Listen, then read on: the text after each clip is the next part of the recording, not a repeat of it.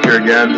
This is another syllabus journal entry. We're going to go through some of the headlines and some of the important updates on current events that are going on. We're in a really rocky period in American history right now. It's obvious to me that we're going to go through a very difficult time.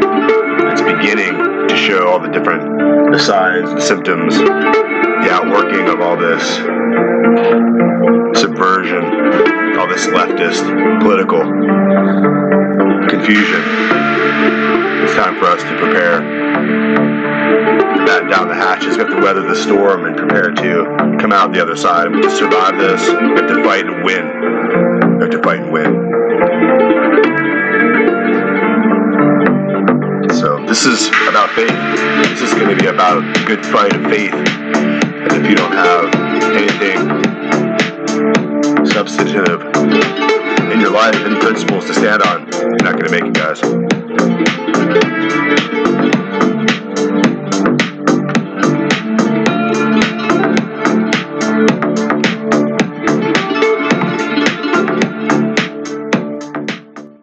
So, welcome back to the syllabus journal entry, and we're doing another entry report here, and we're really at a point now as far as the calendar that we're really waiting for this McAuliffe-Youngkin election to go off in Virginia. I think everybody in the United States is waiting to see how this thing goes. It appears to me that we're at a very interesting crossroads. Today it's October 31st, 2021, and it's Reformation Day. And of course, if you're an American and you wave your flag and you like football, you probably have no idea what Reformation Day is, and that's a shame on you. Because the idea of Reformation Day is one of the constituent fundamental pillars of historical reality that led to the development and the revolution in America in 1776. So without the Reformation Day, October 31st, which they like to carefully cover up with the ghouls and the witches and the Night of the Living Dead. We do it to the kids, right? We make the kids wear little monster outfits and eat too much candy, and we all participate because it's so fun. We just look at the shelves. Everyone is doing the little monster Frankenstein outfit and the candy now. So do the vampire.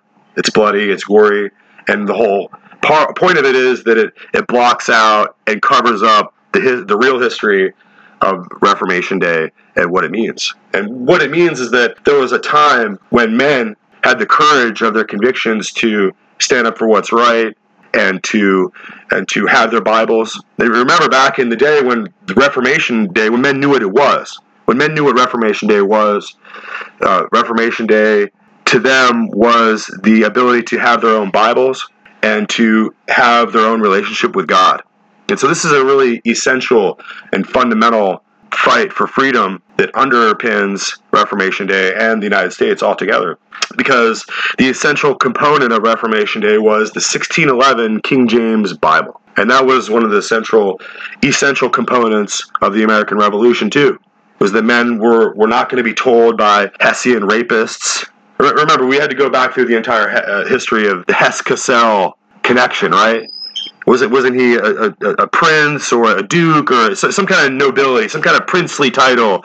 The Hesse-Cassel estate. The Hesse-Cassel estate was a German operation, a German prince, a German duke maybe. Maybe he was an archduke. I mean, who really knows? I mean, we're Americans. We don't really know these things.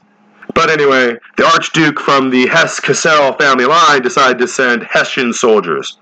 And the young Bauer banking operation, what we know today as the Rothschild banking operation, there in London, would use these Hessian mercenaries and bring them all the way across the ocean to the United States so they could rape and pillage and plunder the countryside and live in the homes of the colonists and take their guns and use their women and eat their food. And so the entire premise of the king's power and the volition of the king to bring his rented mercenaries over there was to keep the colonists in line and make sure that there was nobody would revolt or rebel, right? And so ultimately, this was the auspices, the direct imperial power of the throne and the crown of London as an organization and as a banking fiefdom, ultimately to tax the colonists, even though they didn't have any representation in Parliament or before the king. And so you got to remember, King George III was a Catholic. He was staunchly represented by his advisors there, the Society of Jesus, the men around him who work with the Pope and who make sure that they are working in the interests of Christendom and to Roman religion. And of course, these colonists in America, the men whose ancestors had came from the Nina, the Pinta, and the Santa Maria, and they came over the ocean and sailed the ocean blue, right? They came to America for religious freedom. They came to America with their 1611 Bibles because they were Protestants. They were reformers. They were Lutherans. They were Huguenots. They were Baptists. They were Anabaptists. They were people who had to have religious freedom in order to express their own conscience. The conscience that they held that those scriptures were true and that the maxims and the teachings of the scriptures ought to be carried out and vivified in their own lives, and that they should take every effort to leave behind the imperialism and the monarchical power of Europe that was controlled by the Vatican. You have to remember that the Inquisitions, the various ones, the Roman Inquisition, the various European Inquisitions, the Spanish Inquisition, the different work of the Holy Office of the Inquisition over many centuries, many, some 600 years, where they built up their inquisitors to go out with absolute power and to just snag anyone that they felt was questionable, anyone who they thought was accused of heresy. And in this way, millions and millions of people were burned at the stake. It was a horrifying desecration and bloodletting that people don't really want to talk about. We would just want to smooth it over. And I think we're getting back to that point in time now where we are looking at broad population control. We're looking at plans through the United Nations for sustainable development. And ultimately, we're returning to the medieval imperialism of old. We're returning to a period where men were nothing but serfs on the land, and there was the massive, intense wealth of the privileged elite in their high castles, and there was everyone else who lives in the sheep barn. And we're getting back to that point now. And I think that the technocracy and the supposed age of scientific enlightenment that we're supposed to be living in here, I think that it's really just a farce and a lie. And we really haven't moved beyond the strictures and the mental boundaries of the Middle Ages. The Dark Ages, if you will. And I think that we're still right there. And we're still confused about what Rome is and what Roman religion is.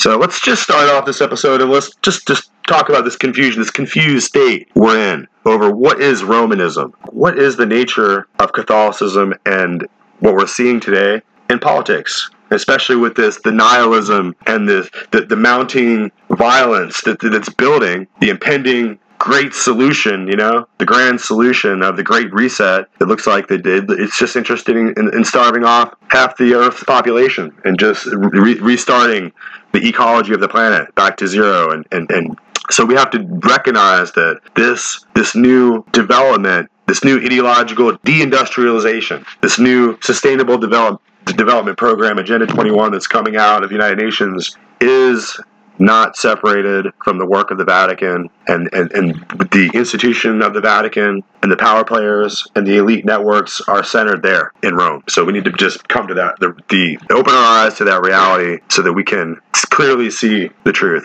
And so today I want to really zero in on a particular international entity, a think tank, an organization that was built out in the 50s, and it's called the Club of Rome.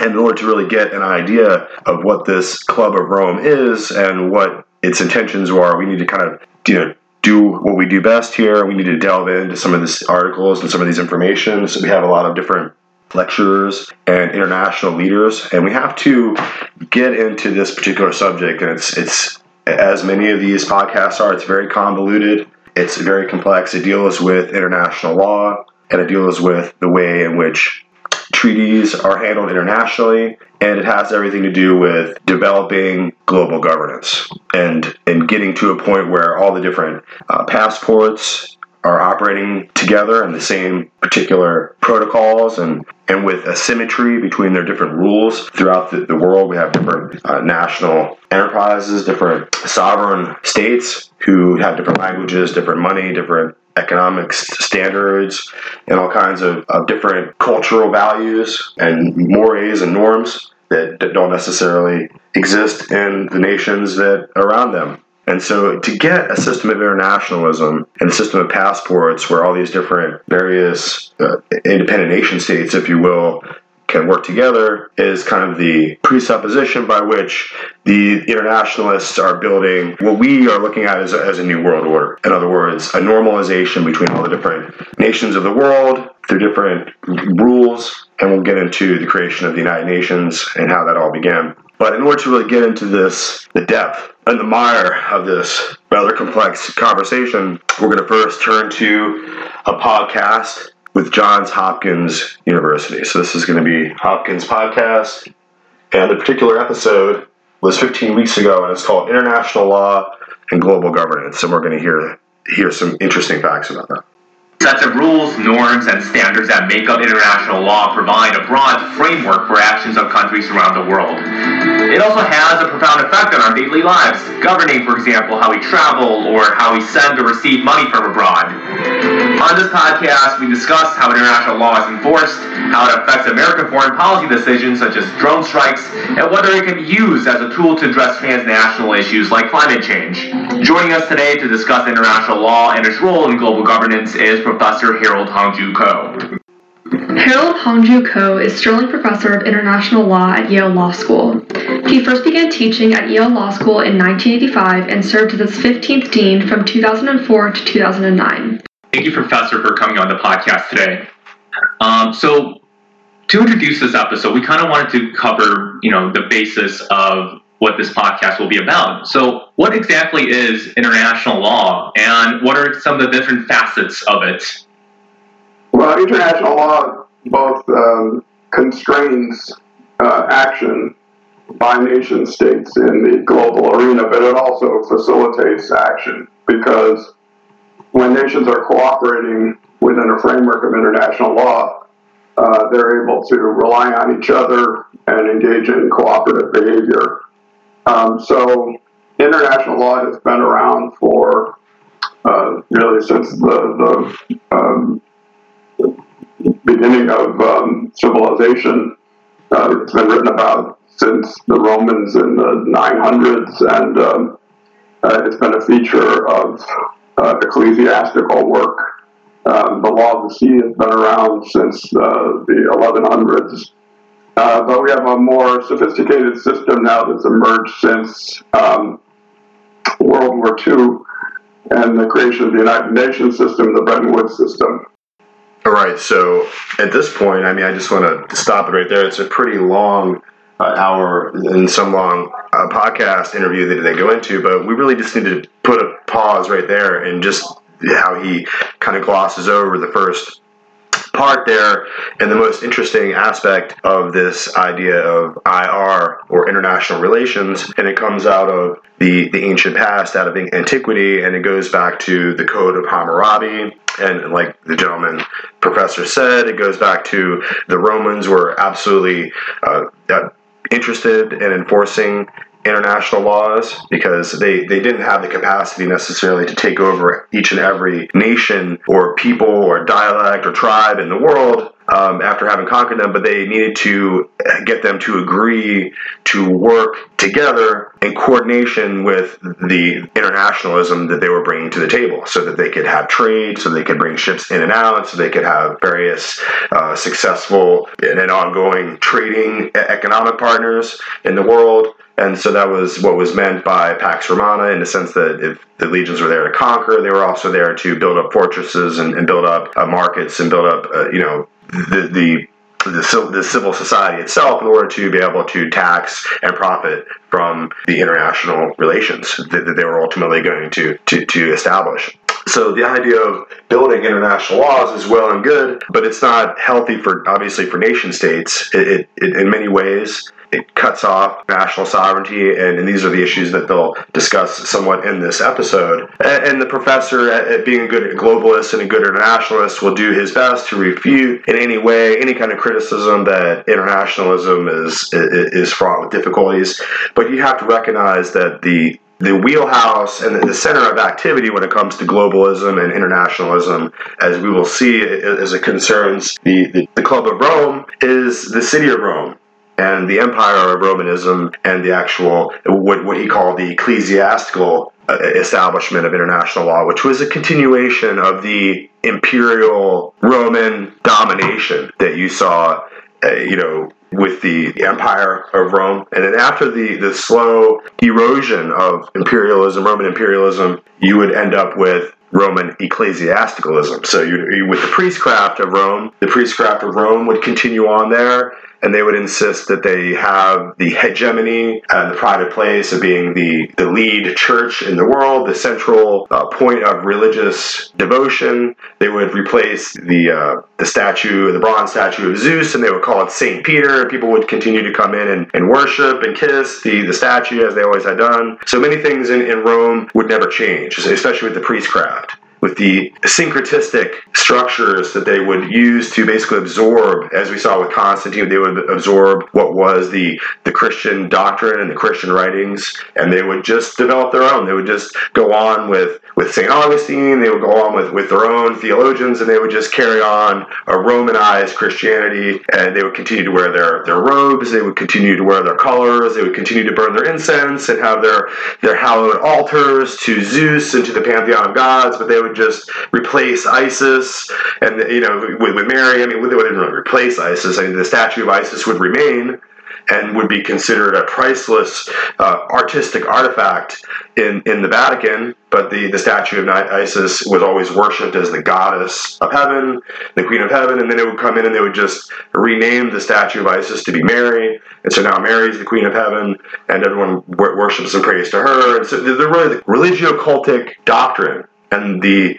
mystery cult of Rome would continue to persist and remain unchanged, and they would just begin to call Horus, the statues of Horus, or of Jupiter, or of Hercules. They would just say that those were the depictions of Jesus Christ. Or they would take the images of Mithra, and they would just say that these are images of Jesus Christ. And so when you go through the Vatican and you go through Rome and you look at all the ancient statuary and all the genius works of the different Renaissance sculptors, they really carried on in the image of Bacchus and the image of Pan and the image of the various deities that were worshipped in Greek history, in Greek culture, and then later in Roman culture. These same pagan deities would just become the different apostles of Jesus Christ. They would be renamed John and Mark and Luke, and so when you're looking at all these pagan images in Rome that are now Christianized, you're observing the continuation of Romanism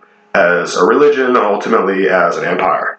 So when we go back and we look at the Club of Rome, we must recognize that the Club of Rome is the attempt of the Vatican to create, with their many papal knights and their many, which are ultimately, if you look behind many of the billionaires, the fellow who owns Fox News, and many of the large, economic titans are behind globalism, and they're really the original internationalists of the Knights of Malta. So these same men are going to be the papal knights, who were always interested in internationalism. They had set up their own nation in Malta. They had their own passports and their own money. They set up the Vatican to be its own nation. I mean, the Vatican Hill there, the little city, is its own nation state. So it gets to have its own money and its own diplomats and its own. In this tiny little city, it influences a lot of what is happening internationally with globalism. And you can see that, the same thing is happening with the World Economic Forum. All these different constituent parts, the different vehicles and monolithic institutions that they would develop for the purpose of creating internationalism. So this is all this, the UNESCO, the United Nations, all these different programs are being kicked off at this time,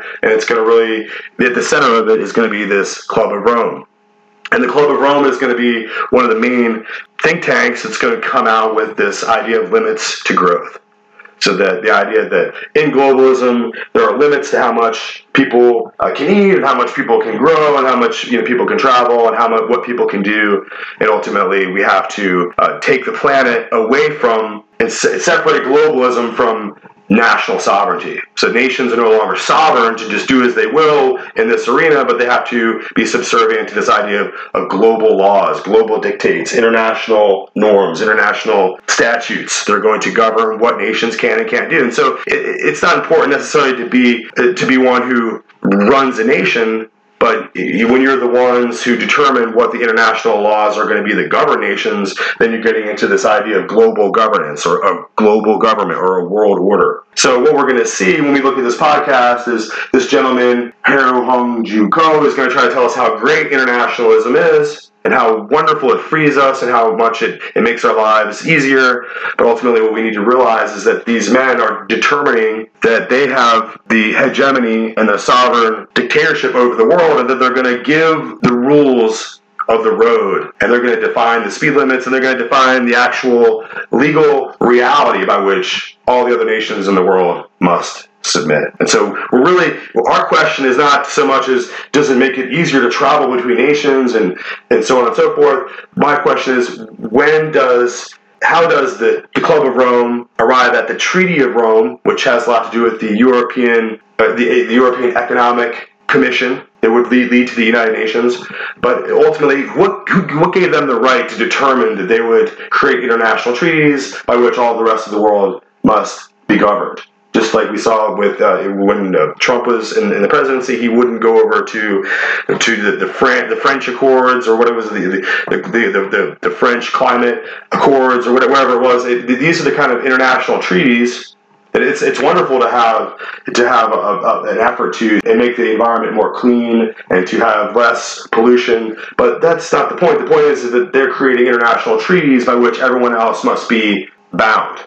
And we are questioning by which authority does the Treaty of Rome or the Club of Rome or any of these Romans get to determine what the rest of the world is going to do. So let's listen to more of this interesting discussion.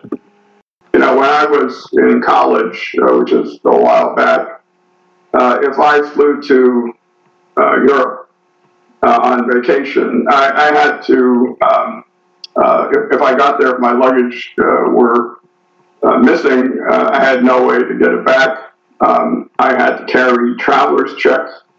If I landed in Paris and I wanted to go to Italy, I'd have to use a passport to get across. Everything was difficult. Now you can fly, your luggage is protected by the Warsaw Convention. If it's lost, they're required to give you payment when you land. You can go to an ATM machine where money transfers are facilitated by international law. Your passport allows you to move in the Schengen area without restriction. You save incredible amounts of time and hassle just because of the creation of these international law arrangements. But are there instances where international law does interfere with sovereignty and restrict, a nation's, sovereign rights to, enact its own policies and, carry out, its intended policies, and perhaps that could conflict with international law? Well, most international law and treaties are like contracts, and we all enter contracts all the time. And contracts restrain our freedom. So you guys signed up to go to Johns Hopkins. When you made that commitment, you agreed you weren't going somewhere else.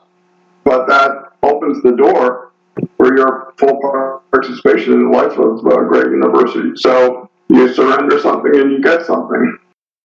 So you briefly mentioned the United Nations and the Bretton Woods Agreement a little bit earlier.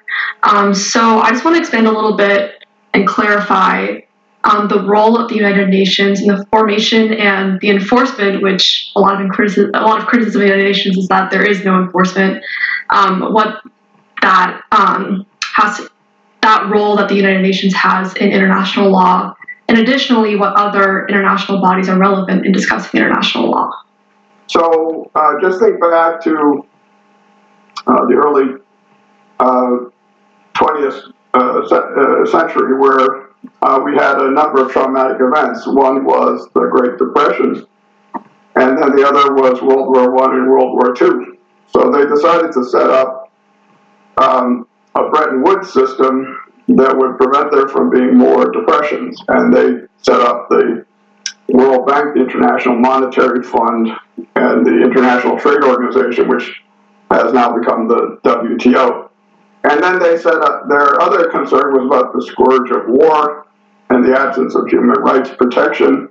And they set up a United Nations system at San Francisco. And that's been the basis for most international organizations and many treaties in the nearly 80 years since. So the professor is going to go on to say how great the United Nations and Bretton Woods system is after the Great Depression and World War I and World War II, and how we are much better off with it, and so on and so forth. But I'm going to have to just disagree entirely with his whole. I guess that's why he's a Yale, college professor, university professor there. Because ultimately, he's a globalist, he's an internationalist, he believes in these systems. And when you have to look back at the situation with the Great Depression in 1929, ultimately, we had been on the Federal Reserve system since 1913. So by 1929, when it totally crashed, you have to remember, if you look up your history, it was Joseph P. Kennedy. And Joseph P. Kennedy was a really extraordinarily rich billionaire at the time, so his wealth was staggering even for the era of 1929. And him and his compatriots were going to be directly involved with pulling the large lines of credit out of the stock market and precipitating the crash and the Great Depression of 1929. So, and if you look at Joseph P. Kennedy's history, he was a high-level Knight of Malta.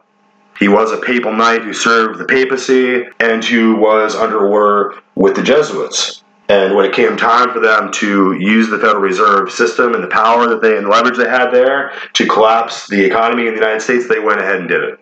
And so, you have to recognize that Joseph P. Kennedy is John F. Kennedy's father. And John F. Kennedy is the president who was shot famously and assassinated. And his father was the one who was one of the central players in creating the Great Depression. So when he said, this professor gets on and said, well, then they created the Bretton Woods system, and then they created the United Nations program. Like, who is they? Well, when we get down to really isolating who it is that they are that created these institutions, we have to get back to what we were looking at earlier in our discussion about the Club of Rome. And it's crucial that you look into the Club of Rome, as what we're going to do today, and that you learn more about it and understand who it was that were these treaty-making powers who decided that they could create this system of internationalism with the World Trade Organization and the World Bank and the United Nations and so on and so forth. And they went ahead and did that. And of course, right at this point, you have to recognize, right at this point in American history, when we would have this huge Great Depression, this huge economic collapse, we'd have starvation in America. Right at this point in time, the American experiment is over. Okay, our economy is so completely ruined and is so completely enthralled to this fiat currency, this Federal Reserve currency, that ultimately they're going to take away hard money at this time, so they're going to pull all gold and silver currency, pretty much all the gold, or privately owned gold in America is going to be pulled, because you have to recognize that when America bankrupted in 1929 with the Federal Reserve System, ultimately we owed everything, just as you do, as you can imagine. If you go and buy a house, and then you get halfway through the payments and you can't make the payments anymore, what happens? The bank keeps all the payments you made, and they take the house back. So you don't get your money back, and they take the house. So that's what happened in America. We lost all of our gold because we were in a bankruptcy, and we had forfeited all that currency, that actual gold value. We had to pay back all the value, credit banking value that we had borrowed through this international banking system, through the Federal Reserve. We had to pay it back. So they came in and took what they wanted. They got all the gold, and this was under Roosevelt, and then we went to war with the Nazis. And you have to recognize that Joseph P. Kennedy was a Knight of Malta in America, a huge titan, a huge billionaire. But they have these Knights of Malta guys everywhere. They're internationalists. They belong to an international order of papal knights, and wherever the country they come from, whatever language they speak, is irrelevant. So if you go over to Germany, where the Nazis are popping up with Hitler, you can see that Hitler was put up by Franz von Papen. And Franz von Papen is, let's all say it together, a Knight of Malta. So he's a brother co-conspirator. He's a brother compatriot within the Knights of Malta to basically steer these sovereign nations, Germany respectively, and America, and steer them in the direction that they want them to go, according to their plans. And so Franz von Papen is not he's not establishing Chancellor Hitler over there for the betterment of Germany, just as Joseph P. Kennedy isn't causing a massive economic collapse, starting the domino effect that would create the Great Depression. He didn't do that, Joseph P. Kennedy, Knight of Malta. He didn't do that in order to better the circumstances for the American people. Okay, this is a plan and an agenda of the Knights of Malta to steer these different countries into war. So what's happening in Germany at that time? They're facing hyperinflation, right? The Weimar Republic, hyperinflation. In 1929 in America, Great Depression. So we have to recognize that these men, these very well-educated, they go to Yale, they go to Harvard, don't you know? They go to Oxford men. They go to Stonyhurst, Jesuit college, right? These are the men who are being used to create globalism, internationalism today. And they're part of an international order. Because you have to recognize that the Knights of Malta get their members from all over the world. They get their members out of Russia. You have to recognize that many of the men that were working around Stalin were Knights of Malta. I mean, Edmund P. Walsh, he was the high-level Jesuit leader that was out of Georgetown University. He met with Stalin. He went to Russia many times, right? He was there at the Nuremberg trials. He's overseeing all this. So that's really what we're trying to get at, guys. We're trying to get into the midst of this discussion about what is the nature of internationalism. I mean, this fellow here, Johns Hopkins, on this podcast pointed out that it's the law of the seas. It's the law of the seas that governs these international regulations. So when we're talking about the law of the seas, this is not the law of the land. This is admiralty law. This is the admiralty law that governs ships that the pirates go by. Remember when you were talking about Captain Jack Sparrow, the code. We got to follow the code, right? Kind of the guidelines. We all follow the code, pirate code. This is admiralty law, the law of the sea, the law of the high seas that governs admiralty, and ultimately is the constituent component, the underlying basis of military government. So that's what we're getting to. We're getting into some other levels of the subject matter here that you guys probably, if you've been dumbed down in America and you eat Doritos and watch The Simpsons, and you probably don't know any of this stuff. And you're probably not interested in it at all. But the point is that I have to lay this down on a record. I got to get this podcast out there. I got to get this information available to people in the metadata, in the keyword search terms, in the keyword meta descriptions. When you guys are searching the internet, you're ultimately going to find that we're over here talking about these issues. And we're going to get into more about the European Common Market, the ECC, the European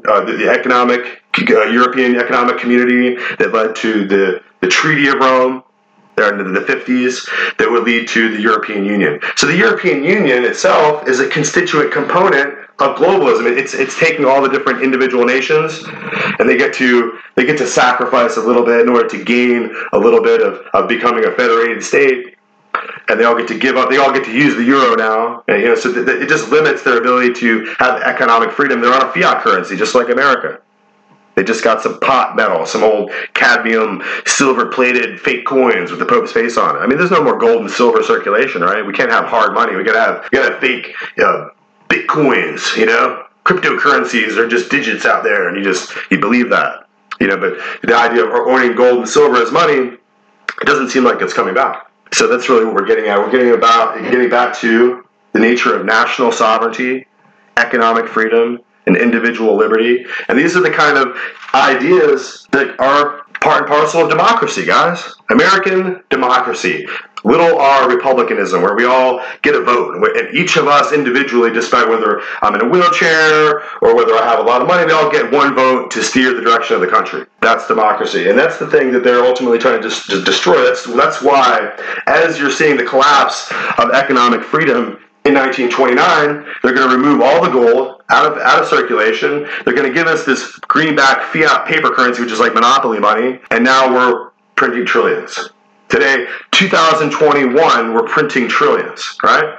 Trillions and trillions of these fake monopoly monies. And so we're getting to the point where we're going down into the void of economic despair and misery. So in as much as we're facing hyperinflation, just like the German Weimar Republic did. And remember, the Second Reich, the Weimar Republic was a Republican and a democratic political venture. So that in as much as it was a Protestant Reich, it was a time when Kaiser Wilhelm, we're talking about Otto von Bismarck, and these were men who were trying to establish German sovereignty, German nationalism, German independence, and to create economic freedom and build up scientific research and build up they have the greatest universities in the world.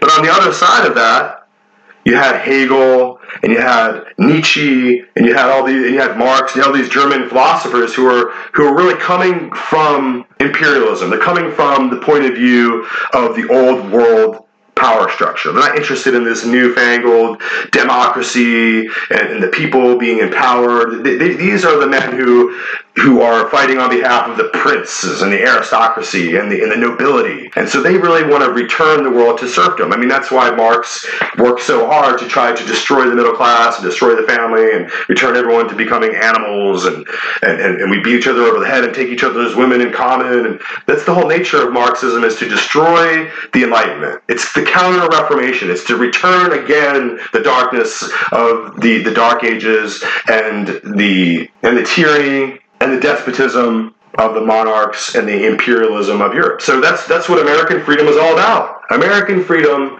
changed the world in 1776 because we said, you know what? Each of us patriots is going to get a vote, and we're all going to choose what our fate is. We're not going to want to listen to the sovereign king or the prince or whoever the Pope puts up there to coordinate. Like down in Mexico, they tried to put Emperor Maximilian III. They just tried to stand up some Rothschild guy, right? Some kind of elitist, titled guy. They just tried to send him down. There wasn't he like the son of Napoleon or something. They just tried to send some guy down there to ultimately just become the king and the sovereign. Everyone would kiss his ring and do what he says. But like Benito Juarez, the people of Mexico revolted. And in many ways, that's where the Monroe Doctrine is going to come into play, because we don't want these powers of imperialism, these monarchical, elitist powers over here in our hemisphere. We're trying to protect sovereign nationalism. We're trying to protect popular government here where it was established in 1776. So all these programs, they're trying to destroy the economy of America, to bring down the national freedom, the sovereignty of the people to dictate their own future, the populism, the popular government, of the democratically elected self-government of America. All these powers are trying to bring that down are the powers of imperialism. They're the same powers that have always been there. They're changing shape. They're becoming sustainable development programs. They're becoming interested in saving the environment. They're the ones who are creating all these laws of internationalism by which all the nations have to obey, right? These are the same imperialists who tried to ultimately own the world before. To try to keep you weren't allowed to teach any slaves to read. Ultimately, the slaves would read in America. They would get a hold of the 1611 King James Bible, and they would read it, and it would change them. It would change the world, and that's what we're dealing with. We're dealing with people who want us to return us to the darkness and the despotism of serfdom, and that's what you see with Antifa. They're just running around. They all sleep in the park and do meth all night. That's why they're acting so crazy and geeked out, because they're all on meth and they're all down there like with their plastic shields trying to fight the power and bring down the federal courthouse, and they're just returning to the chaos of nihilism and anarchy. So they're rejecting all the benefits that Western civilization has developed, like indoor plumbing. Like, get a shower, man. Here's some Dial. Here's some Irish Spring soap. Clean yourself up. Quit doing drugs and take advantage of the freedom. But they're not interested in that. They're only interested in self-destruction for themselves and for everyone else too. So all this is part and parcel. These idea viruses like Marxism and Antifa and Black Lives Matter, there's going to be more too. There are going to be more platforms and more campaigns. These more ideological weapons are going to be developed. They're coming from Soros, and these are the faces that we can name, right? These are the individuals who are the international elite, who are pushing out, paying for all these the different levels of chaos in America. And so now we have the Biden freak show, and they're all in there. There's Antifa, all the freak shows, all the different, the anti-colonialists, if you will, the ones who hate America. They're in there. They're trying to find a way to cut America's head off from within inside the White House, right? And where did the premise of all these ideological tools come from? All this schooling, all this pedagogy, this anti-Americanism, where did it all come from? Well, it was all stirred up by men who were instituting the colleges in the first place. You got to remember, like, Harvard and Princeton were originally Bible colleges. They were training missionaries, guys. Princeton and Harvard and even Yale, they were Protestant Bible seminaries. They were sending out missionaries throughout the world. What are they today?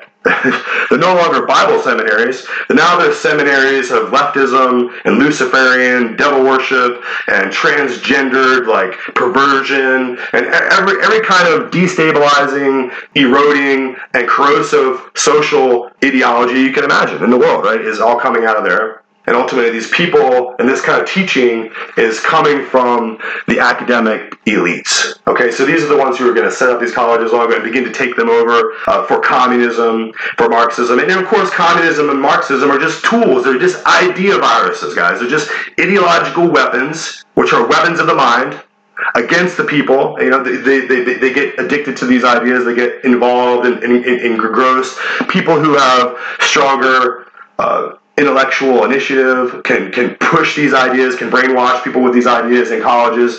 Regular happy kids go off to college and they come back and they're all with the mohawks and the green hair and they're ready to burn down the forest in order to save the environment. Because they're the environmental liberation front. Yeah, they're going to go and burn down a Chevy dealership. And when they did that in California, they burnt down a huge forest too.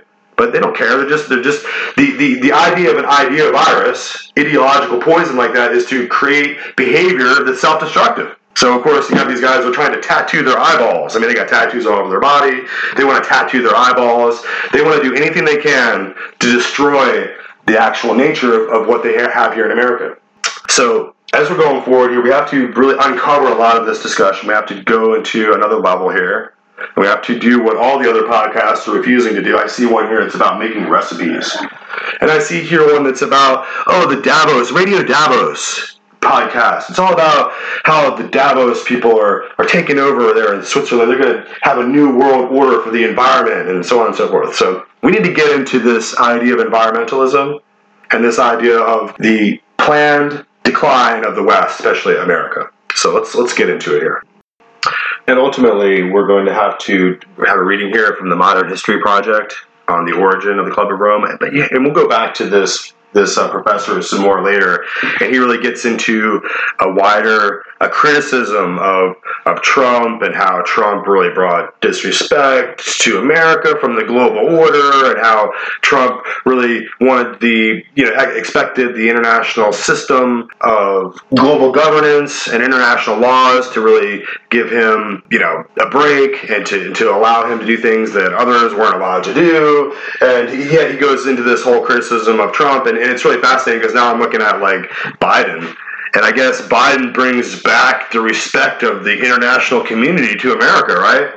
After Afghanistan and everything. It's despicable that this guy, we're listening to this professor, but this is what you're going to get when you go to Yale, when you go to these universities. You're going to get this really complex, overly explained reasons why internationalism is good and Orange Man is bad. All right, let's just read here. Modern History Project, The Origin of the Club of Rome. The Conference on Conditions of World Order was held from June 12th through the 19th in 1965 at the Villa Cervelloni in Bellagio, Italy, sponsored by the Congress of Cultural Freedom, with a grant from the Ford Foundation and the American Academy of Arts and Sciences. A group of 21 scholars, writers, and scientists from all over the world met to define the concepts of world order. A segment for their report by Helio Jaguarib said, quote-unquote, the establishment of world order depends not only on its intrinsic desirability and viability, but also on the support of men and groups who decide to dedicate themselves to the completion of such a goal. As increasing sectors of developed and underdeveloped societies begin to realize the urgent necessity of world order, the viability of its establishment, and the fact that it can be achieved by adopting measures which are reasonable in themselves, none of the governments will be able to escape public pressure for establishing world order. It is incumbent upon the intellectuals to play the decisive role in the formation of pressure groups in favor of world order. The establishment of world order demands the mobilization of groups dedicated to international pressure for the gradual implantation of that world order. The negotiated establishment of world order is theoretically possible and practically feasible since, in the last analysis, the probable effects of nuclear conflagration have made way an impractical alternative to the peaceful solution of contemporary problems. 3 years later, in April 1968, a think tank of financiers, scientists, economists, politicians, head of state, industrialists from 10 different countries again met at Rockefeller's private estate in Bellagio, Italy, at the request of Aurelio Pesci, the Italian industrialist who, with close ties to Fiat and Olivetti Corporation. He claimed to have solutions for world peace and prosperity, which could be accomplished through world government. The Club of Rome, COR, was established with the membership of 75 prominent scientists, industrialists, economists from 25 countries, which along with the Bilderberg Organization have become one of the most important foreign policy arms of the Roundtable Group. Okay? So if you've been following this we'll just pause there. If you've been following this podcast for a while, then that jargon and that little write-up and that piece of literature that I decided to read will begin to make sense to you. And really, the roundtable groups really represent Milner and the Cecil Rhodes secret society that was out of Britain. And so you can see that they played a key role in World War I and World War II. The British Empire did. And in World War I, they had the exclusive honor of going down with their new steel navy. They had a steam-powered navy at that point, and they went down to the Ottoman Empire and destroyed it. In World War I, that's what the British Empire did. And they took the province that they destroyed, the Ottoman Empire, and they broke it up into all the different districts that you have now, which is like Turkey, and you have Saudi Arabia, and Iran, and Iraq, and Jordan, and all the different countries there. And so the point being that they had the preeminence in establishing world order at that point, and they decided it was time for the Ottoman Empire to go, and the caliphate was no more. And so now you have Afghanistan, and you have Pakistan, and you have all these different nations who used to be the Ottoman Empire for 1,500 years, right? So ultimately, you have to look carefully at the British Empire as it still exists today, and to begin to look at what is it doing, what is the nature of the roundtable groups. And they're beginning to create other organizations, like we said, the Club of Rome and the Bilderberg environment. Of course, now you have to put on your conspiracy theory hat because we said that. Many of the Club of Rome executives were drawn from NATO, and they have been able to formulate a lot of what NATO claims are its policies. So through Lord Carrington, now we got to go back to the British Empire. You still have to have lords, right? Lord Carrington. He can't just be Mr. Carrington. He has to be Lord because he has a title, because he's a part of an empire. They were able to split NATO into two factions, left-wing political group whose doctrine was formed on the basis of Pesky's book Human Quality and its former military alliance.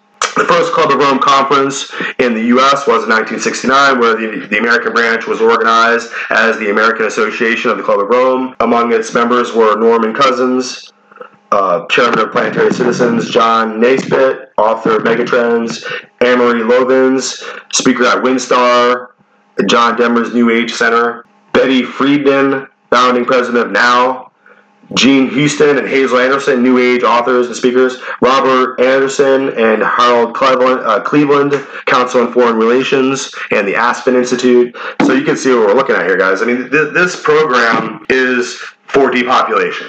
That's what we're going to get into. I mean, we have to read through all this crap, but when we break this down, it's going to be an effort to return the Earth to its previously pristine state and to get rid of all human activity.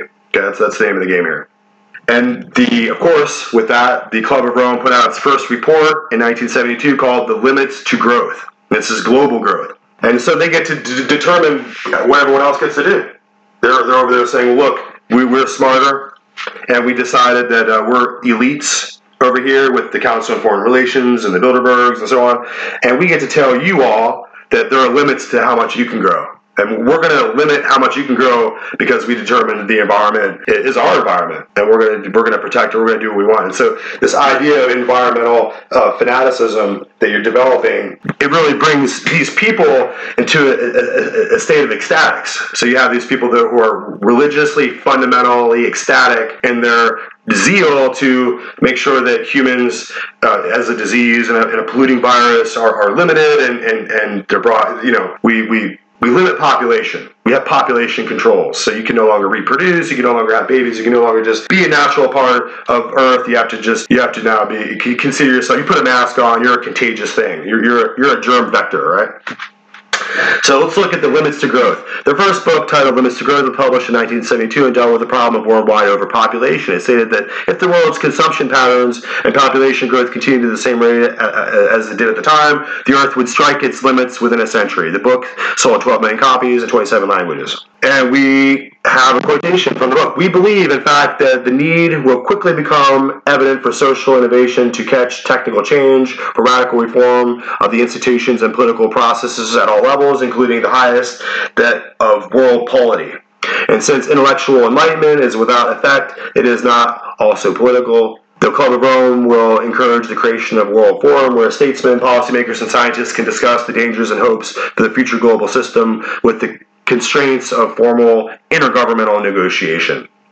For the most part, the Club of Rome main office at 193 Risenerd Landstraat in Hamburg, Germany, right? Of course, the Club of Rome would be in Germany, right?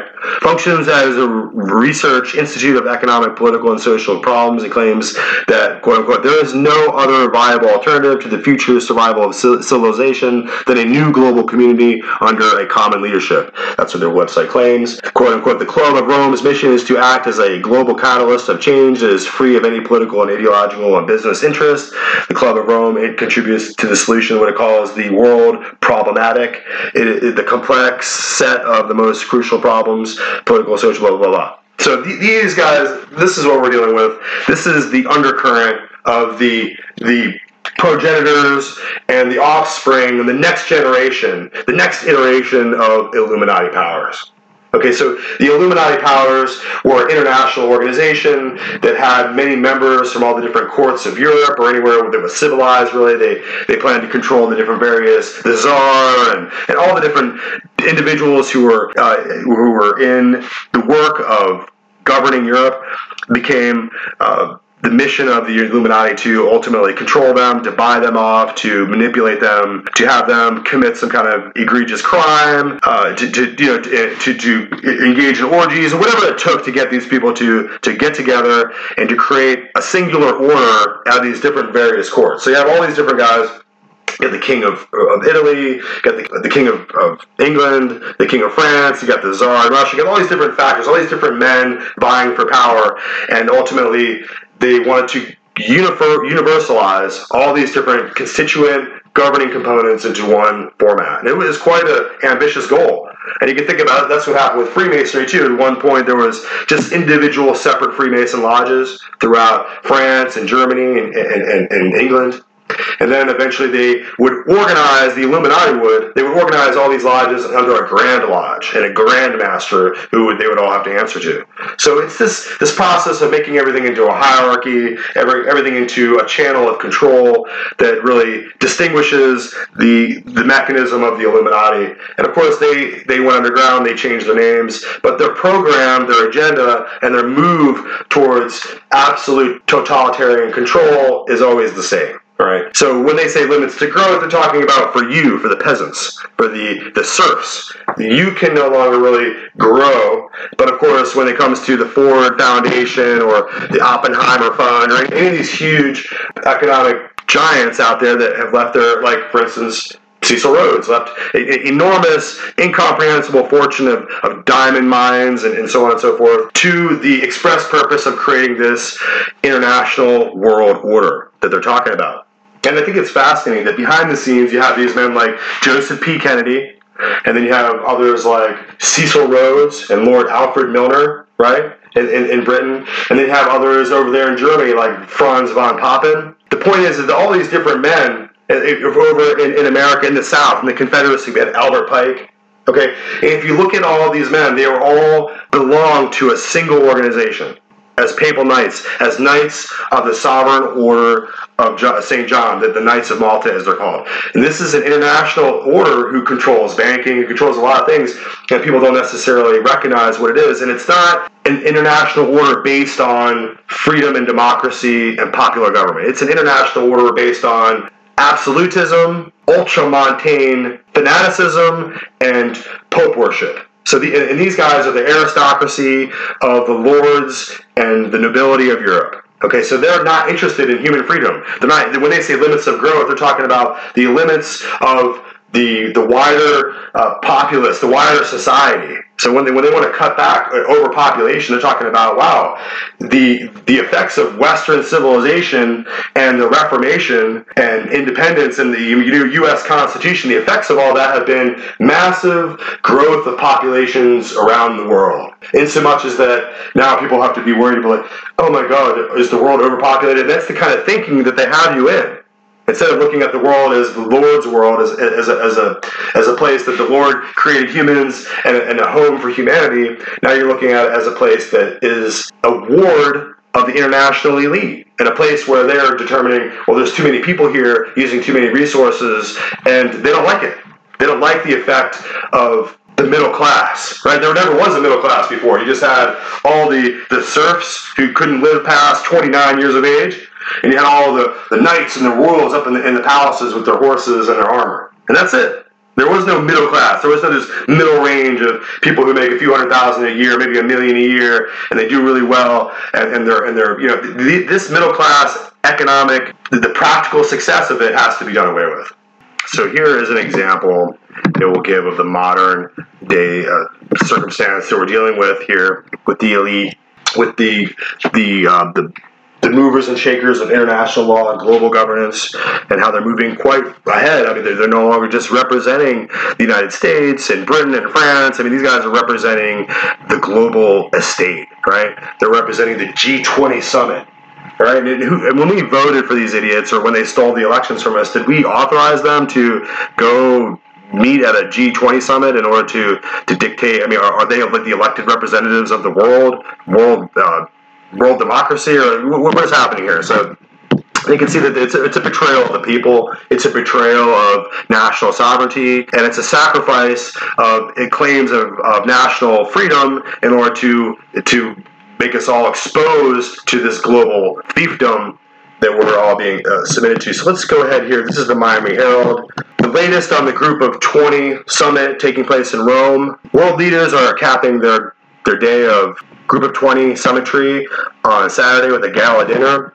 President Joe Biden of the U.S. and Felix Tshisekedi of the Democratic Republic of Congo have discussed a U.S. brokered deal between pharmaceutical maker Moderna and the African Union to make 110 million doses of COVID-19 vaccine available to the continent. Tshisekedi is also chair of the African Union. The White House says the leaders met Saturday on the margins of the Group of 20 leaders summit being held in Rome.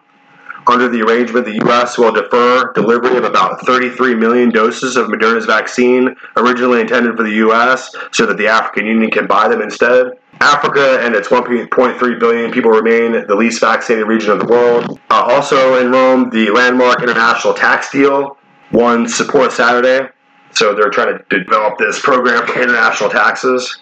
It will make international business taxation more equitable and help governments fund their recoveries from the pandemic. The head of the international organization oversaw the negotiations, said Matthias Cormann, the Secretary General of the Organization for Economic Cooperation and Development, said that the deal will, quote unquote, make international tax arrangements fairer and work better in a digitalized and globalized economy. So you can see where we're going here, guys. They're not really beating around the bush. We go back down here, Janet Yellen. The Group of 20 leaders have unanimously endorsed a global minimum tax on corporations, in a move being hailed by the U.S. Treasury Secretary Janet L. Yellen as benefiting American businesses and workers. So this is a state of madness, and this is what they wanted to return to. They wanted to return to this status quo under Biden, and they moved heaven and earth. They rigged elections in dozens and dozens of counties. They manipulated votes through stuffing ballots and using printed out ballots, and of course they paid everyone up. Zuckerberg went in there with his billions and billions, and he paid everyone up. And they created the election result that they wanted, so they could continue on with the program here. And that's really what's the most disturbing for the American people who can read, people who are literate, people who are interested in maintaining their constitutional protections. They have to question now whether these international leaders are leading us to the slaughter. And at this point, we're at a state of development within the plan of internationalism and global governance, so much as that we have really lost track of what the nature of freedom and independence especially when it comes to the Declaration of Independence and what it really means in a geopolitical environment. A Declaration of Independence in a geopolitical environment is a declaration of nationalism to say that we are no longer going to be tied to you with any kind of political or economic or treaty or any kind of prerogative that ties us and binds us to you and whatever what you're doing there in Europe. Same thing with the Monroe Doctrine. It was a separation and a repudiation of monarchialism and the despotism that imperialism brings, in so much as that they were trying to use their banking powers to manipulate popular governments in South America. And of course, the Monroe Doctrine was designed to protect popular governments and democratically held institutions in South America. And as we go on here, we're looking at the EIR. This is an EIR, a special article that was written, it was volume 11, number 8, February 28th, 1984. And the article is called "The Club of Rome Attempts to Take Over the Vatican." And what we're really getting into here when we look at this is we're recognizing that early on people could see that the program for globalism was being enacted as they began to create all these different international organizations in the United Nations and the World Health Organization and the World Bank and the World Trade Organization and on, and UNESCO and on and on and on. As they built these different institutions of world control, there was people that were recognizing the dangers. And this is at a point now where Pope John Paul is meeting with a Turkish terrorist and expressing, his concern, blah, blah, blah, 1983. But let's just read part of the article. Malthusians on the warpath. To understand the significance of the shift which Pope John Paul is undergoing, it is necessary to go back at least to the winter of 1981. It was in February of that year that the Malthusian cabal, which is located in the Roman Catholic Church, primarily within the Jesuit order, and in the non-Catholic world, largely among Anglicans and the pagan groups called the Humanist International, went public with the intention to destroy the church. The point at issue was population policy. The code name developed by the Club of Rome to wipe out billions of non-white peoples by the year 2000 in order to save natural resources, quote unquote. In an article entitled "Population Growth and Global Security Toward an American Strategic Commitment," which appeared in the January-February 1981 issue of the Humanist magazine, Dr. Stephen Mumford put it this way: pronatalistic forces who encourage births must be stopped. We must adopt the anti-natalistic policies that we are suggesting for rapidly growing developing countries. All government policies and laws concerning childbirth must be changed. It is fair to say that the issuing and the teaching of the Church, the Vatican, has effectively thwarted the development of and successful implementation of population policies worldwide, with the exception of the People's Republic of China. Of course, this was all happening. The CCP took over China in 1949, and so it's all part and parcel. Of course, London controlled Hong Kong and was supposed to carry it for another 50 years, but they turned it over. And of course, the international, who else is capable of making sure that China would become a Chinese communist entity other than the people that are pushing this exact agenda here? The only hope for the American Catholic Church and the American people is that the American Church break away from the Roman Church, quote unquote. And we'll just continue with the article. At the time Mumford wrote these words, he was working on a project commissioned by the Georgetown Center for Strategic and International Studies, the world-famous think tank of America's most prominent Jesuit university. He was also collaborating closely with Episcopalian Cyrus Vance, one of the primary sponsors of the Carter administration's Global 2000 policy for world depopulation, and Vance's cohorts at the American Association for the Club of Rome. Within months of the publication of Mumford's article, the most serious shots in the Malthusians' campaign were fired. On May 13th in St. Peter's Square, a known Turkish terrorist assassin put several bullets into Pope John Paul II. Miraculously, the pontiff survived. But the conspiracy which surrounded the assassination attempt did not halt, as EIR's founder and leading U.S. statesman Lyndon LaRoche identified in EIR that June 2nd, 1982 was the Anglican Church functioning as a coordinating arm of the ecumenical Venice-sponsored conspiracy that stood at the center of the assassination plot. Anglican primate Robert Runcie was at the time an international campaign in favor of the Global 2000 Genocide Plan in cahoots with the Jesuits and the Club of Rome and the Anglicans. LaRoche pointed out that he knew very well that the murder of Pope John Paul II would lead to the schism which they needed to implement depopulation. The Club, let me just continue on down. The Club of Rome, founded by an alliance of British genocidalists, Italian black nobility, and Russian racists, had created itself a niche within the Vatican bureaucracy and was making progress by inches in eroding the Vatican commitment to the sacredness of human life on the issues of technological progress, depopulation, and even euthanasia. In the eyes of Justitia et Pax, run by the Jesuits, blatant spokesmen of depopulation such as Eleanor Mazzini were ensconced, while LaRoche representatives were working in Rome toward a founding conference of the Club of Life in October 1982. They became aware of regular meetings occurring between Club of Rome representatives and Vatican representatives.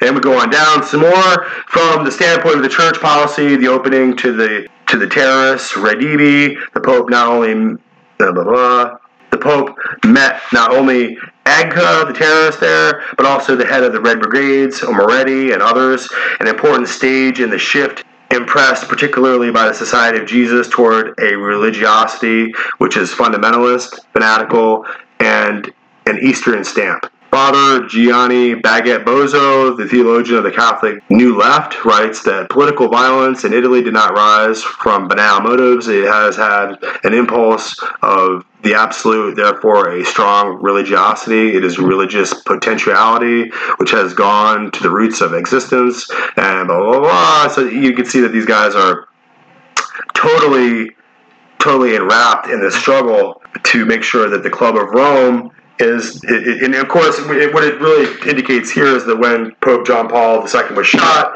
that he immediately began to change his behavior. He began to move in the direction they wanted him to do. They began to meet with the people that they wanted him to meet with, and to move forward the policies that the Jesuits and the Club of Rome wanted to move forward. So I'll add this article into the show notes here so you can take a look at it. And we'll read on here. There's another little section: the Roman Curia and the New Babylon.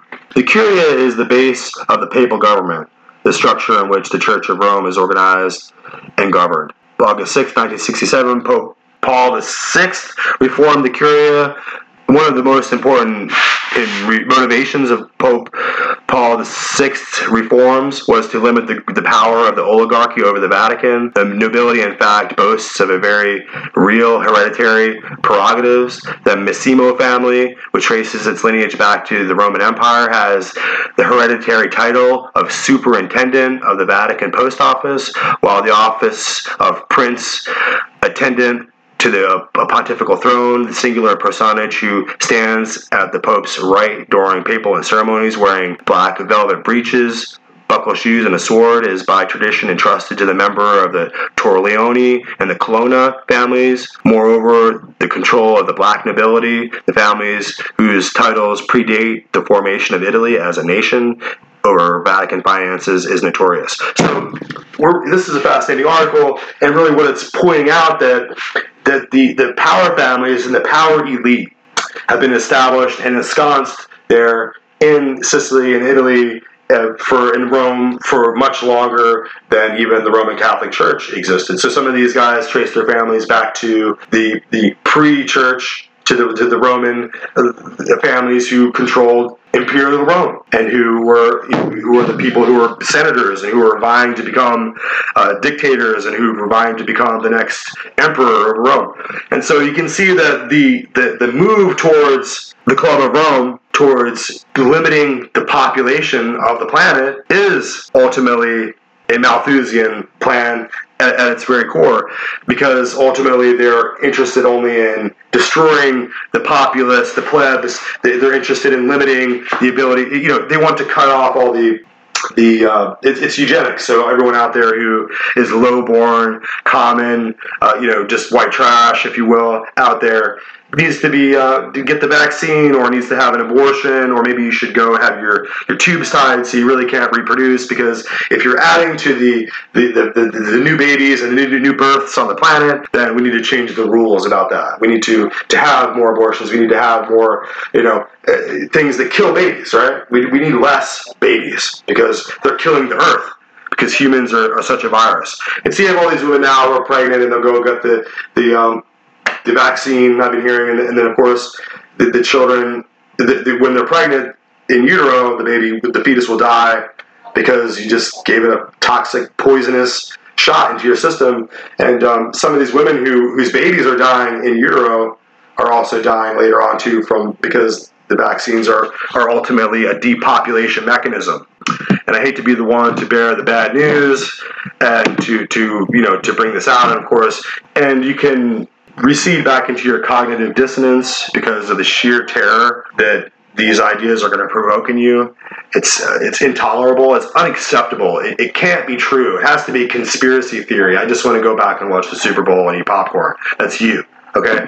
So these realities are going to ultimately consume you, and they're ultimately going to be, come crashing like a tidal wave into your reality, and you will not be able to rely on your cognitive dissonance to save you anymore and keep you in your comfort zone. But ultimately, you're going to have to accept that these ideas and these particular threats that we're outlining in this podcast are very serious, and they're very real. So now we're going to find that the European Union has donned this new geopolitical dynamic as a federated state, in some ways mimicking the conjoined power and joint strength of the United States, which are really the United Nations, because remember, the original colonies were nations. They were independent nations. And only later on were they joined together into one larger nation. And this federalization, this federalism of these different nations into constituent parts, into an empire, is exactly the same kind of formation that the European Union is taking. And ultimately, they have their own euro, they have their own financial system, and they have their own, and they're developing little by little their own military, initiative. And they're starting to bring that up. And if you do a little search, you can see that the discussions about a new European military are underway. So in order to look a little bit more closely at the European Union, in order to understand the nature of the Club of Rome, we have to go back to the Treaty of Rome, which was the original founding document there in the 50s that would lead to the ECB, and would lead to the European Economic Community, and would lead to ultimately the European Union itself. And so these are all treaties and legal documents that are turning these countries from independent nation states into a larger imperial structure. Just like we saw previously in Europe was the Holy Roman Empire. And this is kind of what you're seeing now. And of course, one of the nations in the European Union is the Vatican, right? The Vatican has its own nation, and then each period of years, one of the nations gets to be the lead nation, the presidential nation, the head nation of the European Union. You can see that soon the European Union will put the Vatican as the lead nation, with the Pope as the lead head and president of the European Union. And when this happens, you'll see the full intentional planning and mechanism of the imperial beast that the European Union is designed to be. So in order to look a little more closely at that, we need to look at another man who is a Knight of Malta, Mario Draghi. And we're going to discuss him and his place in as international elite, and his ideas about globalism. And now he used to be the president of the European Union and the European Council, and now he's becoming the president of the European Bank. So he's going to be the international banker over the European Union. So we need to pay attention. Within our mandate, the ECB is ready to do whatever it takes to preserve the euro. And believe me, it will be enough. Welcome to EU Confidential. I'm Andrew Gray, Politico's EU editor in Brussels. And you just heard Mario Draghi speaking back in 2012 when he was president of the European Central Bank, uttering one of the most famous phrases in EU history, a phrase credited with saving the euro. Fast forward to today, and Draghi is Italy's new Prime Minister, tasked once again with doing whatever it takes, this time to lead his country through the pandemic and into economic recovery. We'll talk more about Draghi and his likely impact on Italy and the EU in just a moment. It's a buonasera to our special guest this week, Jacopo Baragazzi, our senior EU reporter who's also here in Brussels. Hi, Jacopo. Ciao, buonasera. So great to have you with us, and we have called you in large part because you know the new Italian Prime Minister pretty well, Mario Draghi, who is taking over in a very broad-based government, former President of the European Central Bank, of course. Jacopo, tell us a bit about him. What kind of a person is he, and how did he kind of rise through the ranks to get to where he is today? Mario Draghi is, first of all, somebody who is pretty used to take decisions on his own. He's a man who was an orphan of both parents at the age of 16 and who had to become an adult pretty quickly. And so this has turned him into this pretty amazing figure in Italian politics, because he's possibly the most political of all the technocrats. And the definition I heard today of the government that he has just formed is that it's the first government in Europe that is a technocratic populist government, a kind of experiment of a mix. What does that mean? Meaning that is a mixture between some technocratic figures, experts who come from the academia or from enterprises, and figures from some of the populist / far-right parties. So it's this particular kind of mixture. We have a government where we have members of the far-right league, the Lega, and then we still have the last survivors of the former anti-establishment movement, the Five Stars. Then we have the more institutional Democratic Party, and again, figures coming from different experiences outside of politics. Mm. And so, once again, it seems that Italy proposes itself as a kind of political laboratory.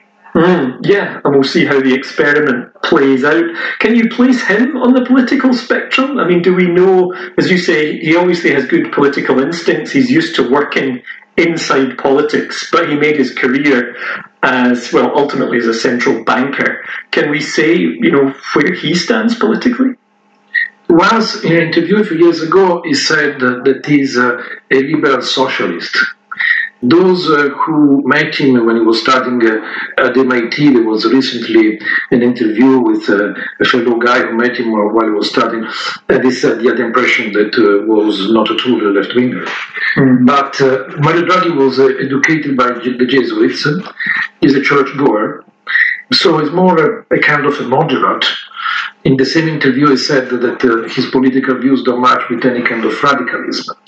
But again, at the same time, today in his speech in the Senate, one of the few quotes that was there was a quote from the Pope. Jacopo, I think you've spoken to Draghi on at least one occasion. I believe you met him on the tube, right? Tell us what happened there. What's he like as a person, when you engage with him?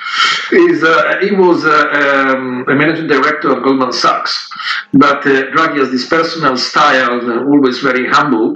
There have been pictures in newspapers in the last years of him going to the supermarket, for example, and there's a picture of him checking the prices.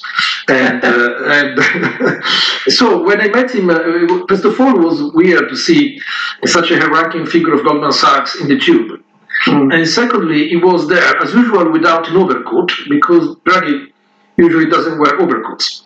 But since that I regularly met him, at a certain point I asked him whether he wanted to go on air. I used to be a producer at the CNBC Europe, whether he wanted to come on air, and he was very politely rejecting my request. I also got in touch with him when I was chasing his undergraduate thesis because he wrote a thesis where it was before the euro, but it was a thesis where basically, as far as we know, because nobody actually got access to the thesis, he was describing setting up a single currency as something crazy. And so since I've been chasing these theses for a long time, at a certain point, I wrote him a letter, and I asked him, please, I know that one of the few copies of the thesis is in your office, can you give it to me? And very politely, once again, he rejected my request. Right. Okay. Well, sounds like he's good at saying no, but saying no politely, which I guess comes in handy in politics. Matt, you also met him during his time as European Central Bank president, which is, of course, where he really made his name with the "Whatever It Takes" speech, which was credited with a key role in saving the euro. What did you make of him? What did you make of his tenure as ECB president? Well, I'm also a Jesuit, as you know. So okay, it's also very moderate. Yes, absolutely. Yeah. No, all kidding aside, I thought that he came in with a lot of expectations and also a lot of doubts about whether an Italian was the right person to lead the ECB at a time that the euro faced an existential crisis. Some people will remember that, especially in Germany, there was a lot of concern about putting an Italian in charge of the central bank, and the Bild newspaper here, the tabloid, famously ran a campaign initially against him and then kind of for him, and they pictured him in one of these pointy Prussian helmets at one point from World War I, saying, that he was going to be a strict anti-inflation hawk. And I think he eventually lived up to all of those expectations, only to disappoint the Germans in the end, because, of course, interest rates during his time came way down, meaning that German savers basically earned nothing on their savings, and then he had the tabloids at his throat once again. But I think the most important relationship he forged during that period of crisis really was with Angela Merkel, and their collaboration, I think, was much closer than we know, than is really on the record. I remember hearing from sources at the time that he would regularly come to Berlin and meet with her privately, have dinner with her.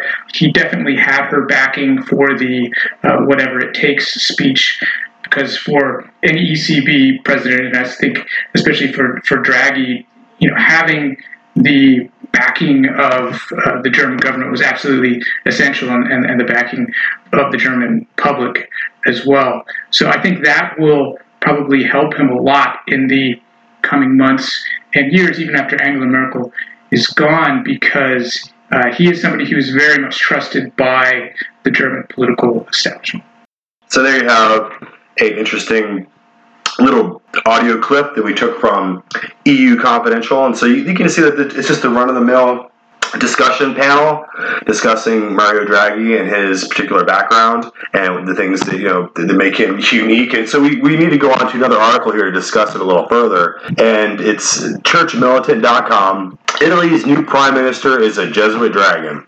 And so it starts out in Rome. Pope Francis and his Jesuit spin doctor, Antonio Spadaro, are ecstatic over the appointment of Italy's new prime minister, a Jesuit-trained economist and technocrat who shares the anti-populist and pro-European globalist ideology of the current Vatican regime. Dr. Mario Draghi, a quasi-messianic figure nicknamed Super Mario for saving the euro from collapse in 2012, will have the pontiff's strongest support as he steps into the bear pit of Italy's highly fractious domestic politics.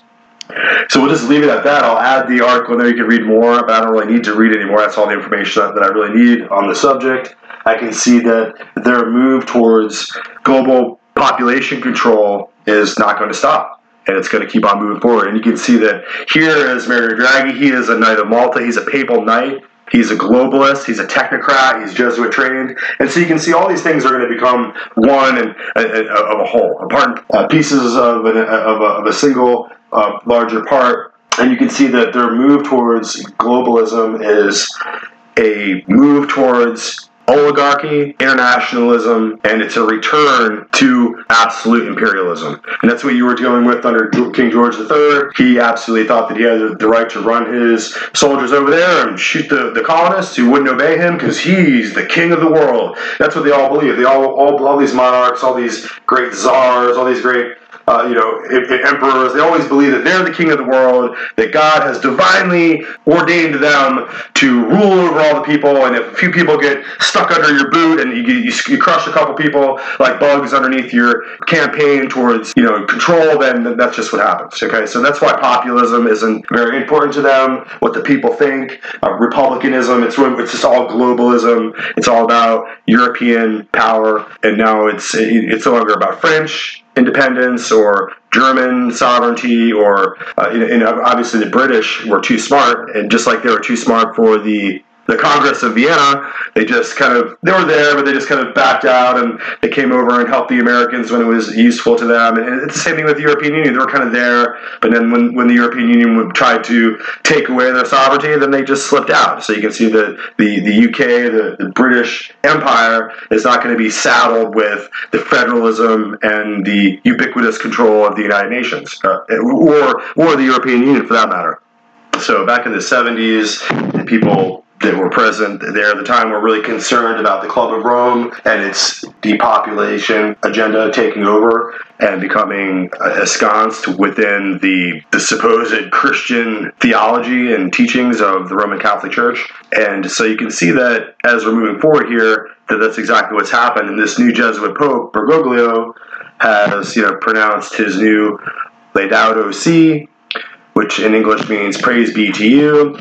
And it's his new agenda for sustainability in the United Nations. And so you can see that the move towards the green agenda, environmentalism and sustainable development as a prerequisite for taking over control of the globe. I mean, what other reason would you have? Be like, look, we're going to take over the de facto complete control of the surface of the earth, and we're going to dictate what happens with it and where you get to live and what you get to do and how much resources you get to have. So this is global communism, and they're going to do it under the auspices of saving the planet. And of course, they've been putting this propaganda into greenhouse gases and all this kind of teaching. They've been putting it into the school and the curriculum since the 80s and the 70s. So at this point, Laudato Si Week 2021, 6 years ago, Laudato Si spoke of Sister Earth crying out by issuing a call, and this is a document of the Vatican. So let's just point out that this is the new doctrine that's coming out of the Holy See. And by issuing a call to dialogue on our common home, it echoed the opening words of Vatican II document, Gaudium te Spes. The joys and the hopes and the griefs and the anxieties of the people of this age, especially those who are poor or in any way afflicted, those are the joys and hopes and the griefs and the anxieties of the followers of Christ. Combined with the Synod on the Amazon River, Laudato has had a transforming effect on the way we are called to live our faith. As Christ and the Word of God made flesh, so our faith in this moment of human history is a calling to us, to our neighbors, and to human realities of our time. Pope Francis begins by declaring his desire to enter into a dialogue with all the people about our common home. 3 years before Gaudium et Spes was issued in 1965, Rachel Carson, in her book entitled Silent Spring, warned of the human and environmental damage resulting from the indiscriminate use of pesticides. Of course, today it's just breathing air. I mean, even if you just drive down the road with your automobile, I mean, you're indiscriminately damaging the environment. And that's the presupposition, that's the philosophical construct by which they're operating, and they expect all the kids in the schools to operate by. Many see this book as the beginning of the environmental movement. For a long time, there was little interaction between this movement and the church, but as environmental degradation began to affect the lives of more and more people, especially in poor parts of the world, the call to care for the people of this age became a call to care for our common home. Laudato Si has evoked a powerful response, reaching beyond the church. The latest report of the Club of Rome begins each chapter with the words, "Come on." Chapter 2 is entitled, "Come on, don't stick to the outdated philosophies," quote unquote. The first heading of this chapter is entitled Laudato Si. The Pope raises his voice. It's It speaks of his call for a new attitude to nature. Nature is especially seen as a system which can be studied, understood, and controlled, whereas creation can only be understood as a gift. Well, thank you, Pope Francis, for your thoughtful words. As we continue on, one of the central themes of the Club of Rome is the transition from an empty world with its limitless horizons to a full world where limits are tangible, palpable in almost everything. This full world calls for the development of resources, which the science of economics is unable to measure. So I'm glad that the Holy See and we're reading this article here from the Jesuit European Social Center. Okay, so the Jesuit European Social Center has finally put their cards on the table and has revealed to us that they are, in fact, behind the Club of Rome and behind this move towards de-evolution, towards de-industrialization, and towards depopulation. And so in order to depopulate the world, you have to decide that you own the world and that you're speaking up for the poor people who have suffered so greatly because of the abuses of polluting. And so these are all the doctrines, these are all the mixture and the fruition of the complete philosophical development that was spawned. It really began with Hegel, and really it's Marx too that's behind this idea of look, let's just break down the human family. Let's just break down all of our development and all of our progression towards a human development needs to be just cut off. Modernity itself, the war against the populists, the war against the modern era. So this is really what we're seeing. We're seeing a reversion, and they've done a lot of work. They've built entire institutions. They've built entire universities and think tanks and entire international institutions around this whole idea that they're going to spring on us now. So now here we're at the end of our discussion, and I want to go back briefly, just really quick, to the Johns Hopkins podcast, where we were dealing with the professor in the beginning.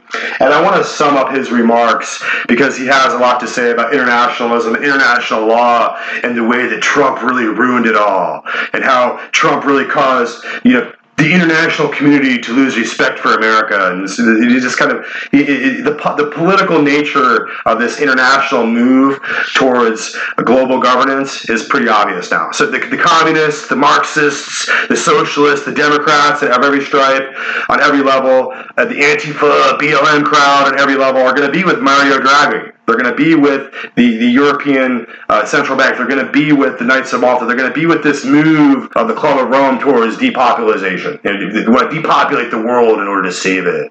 Let's just have more abortions. Let's have more people die faster. Let's allow suicide to be a human right that we cling to here. Yeah, that just brings me right back here to the article that we were reading in 1981.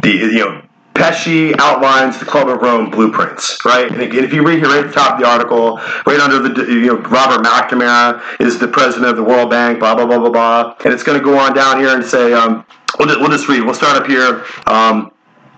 Former World Bank President Robert McNamara, Senghor, declared, "The World Bank says the economic problems can't be solved by ignoring cultural questions. Before a new economic world order can be established, there must be a new world cultural order." Senghor posed the ideas of the Jesuit Teilhard de Chardin as a source of this cultural order. And Teilhard de Chardin is an individual we're going to talk about very soon. So I just wanted to add this little part. And it goes on with the article, "The Right to Die." The European Labour Party, which has tremendous influence throughout the continent, dating back to the party chairman Helga Zeppler-Root's attack on the Club of Rome at the 1974 Bucharest Population Conference, disrupted the smooth socialist international proceedings and caused a stir by distributing a leaflet denouncing the socialists as mass murderers. The leaflet, which the party said has been printed in the tens of thousands, began with a quotation from the economist and conference participant Jacques Attali, an advisor to Francois Mitterrand. Quote unquote, "In a democratic society, the right to commit suicide is the most fundamental of all democratic rights." And so, quote unquote, "In the world of the global 2,000 players, as in the concentration camps of Nazi Germany, indeed is the single right that they most want to leave to mankind." Okay, so that's what we're talking about. But let me just go on here. We need to further the discussion with the professor from Yale, the Johns Hopkins podcast, as he's going to just kind of like poo-poo on Trump and make it unambiguously clear how political this idea of world population, world socialism is, and how seriously it's being centered in Rome out of the Vatican through the Jesuits. Okay, so it's their really super technocratic and quasi-intellectual mechanism by which they're going to use to get all the world population to accept depopulation. And you're really accepting it when you take that jab in your arm, because all the leaders of this kind of pharmaceutical industry are there to bring about this Agenda 21, to bring about depopulation. They're not there to keep you healthy. Okay, so let's just get that straight. You think that the federal government is going to bring about a vaccine that's going to keep you all healthy? That's funny. That's some funny stuff. But here, let's listen to the rest of the professor's thoughts on these matters. Now, what happens when a nation becomes extremely powerful and rich, there's a tendency to say, well, we're exceptional, and we don't have to play by these rules. And there's a tension. The United States is exceptional in a good way and in a bad way. The United States has been exceptional in its leadership of this system. And it's been, at times, exceptional in demanding exemptions from the system, which is what happened, I think, during the Trump era. And what happened there, and we saw it pretty graphically, was a great loss of respect for the United States, a loss of leadership capacity, a reduction in our ability to influence the world, and most fundamentally, a lack of cooperative attack on some of the world's global problems. I mean, just think about what happened. The Trump administration withdrew from the World Health Organization during a global pandemic, which no nation can solve by itself. It's really hard to imagine a more counterproductive move, except for withdrawing from the Paris Climate Agreement at a moment when climate change has really come onto everyone's consciousness as one of the great existential threats of our time. So I think we just hit on some of the most interesting factors underlying this Marxist, leftist, totalitarian, technotronic, right, deep state control that we're seeing, this cabal of Malthusian depopulation, elitists. That's what we're dealing with. And we're just a population. Just like the people of Italy are just another population set, the people in Peru, another given population. They're technotronic and deep state manipulation of the internationalist mechanisms, the United Nations, the World Bank, and so on and so forth. So it doesn't surprise me that Trump wanted to leave the World Health Organization. It seemed like the World Health Organization was being used as an instrument to make the world sick. It was being used as an instrument of propaganda. It was just another mouthpiece of this Fauciism. And so you can see that ultimately the move towards globalization is going to destroy American nationalism. So if we continue on with the World Bank, what do we expect to get? If we continue on with the World Health Organization, what do you think that we're going to ultimately get? You're going to have these little, these Knights of Malta, these little Jesuit-trained, conspirators sneaking around, funding Wuhan, weaponizing viruses, gain-of-function experimentation going on all over the place. And so this is what you're having with the United Nations and with the globalists. They're ultimately functioning as a mechanism of Roman imperialism. Okay, so that's where international law stems from. That's where you're going to get globalism. That's where you're going to get the Knights of Malta, and the Knights of Columbus, and the Knights of the Order of St. John, and the Knights of this and the Knights of that, all the different papal orders. And you can see that the High Knights with in the Scottish Rite Lodge there, they're all Templar Knights or Knights of the Rosy Cross or so on and so forth.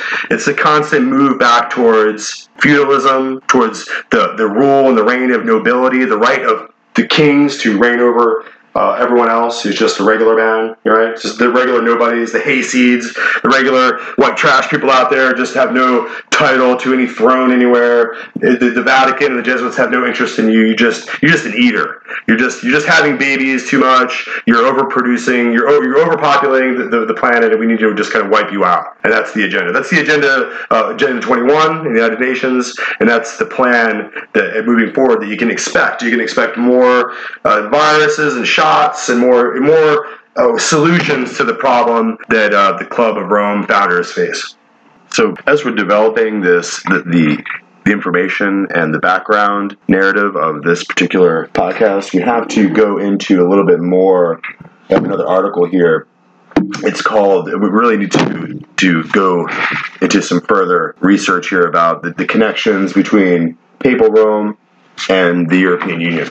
And we have to recognize that the different power structures, the aristocracy and nobility of Europe, were not interested in giving away their divine right to rule everyone else and be separated from the elite nature of their power that they're developing there by sharing authority and hegemony that's being developed in the European Union with the common people. So that this is going to be an exercise in absolutism, in as much as the EU and the Brussels supranational government is going to absorb all national prerogative and authority, so that you can't pass any laws in Europe unless you go through the EU, so that the member states are really going to lose all of their defining autonomy and personality as nations, and it's going to be absorbed. They're going to eventually use one currency and have one system of laws, and so that's why you're going to see Britain ultimately is going to back out and leave,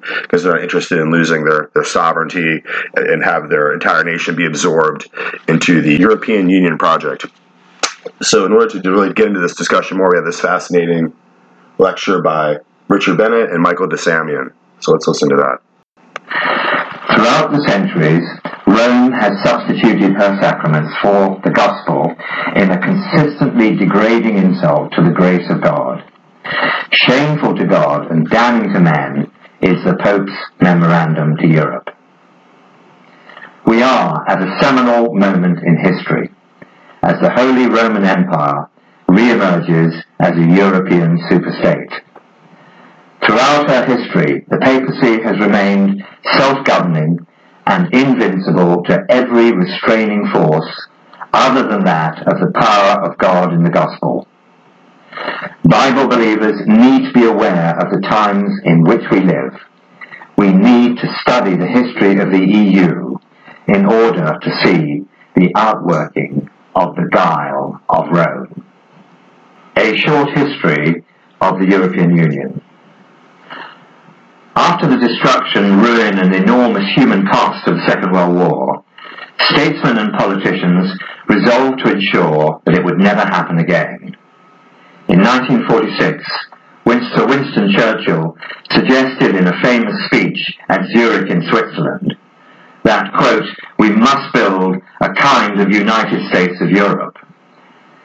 This was not a commitment for Britain to participate in the European project, as Euro enthusiasts have often insisted.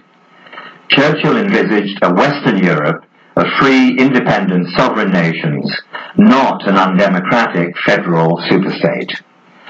Together, the nations would reach for a destiny of unprecedented cooperation and harmony.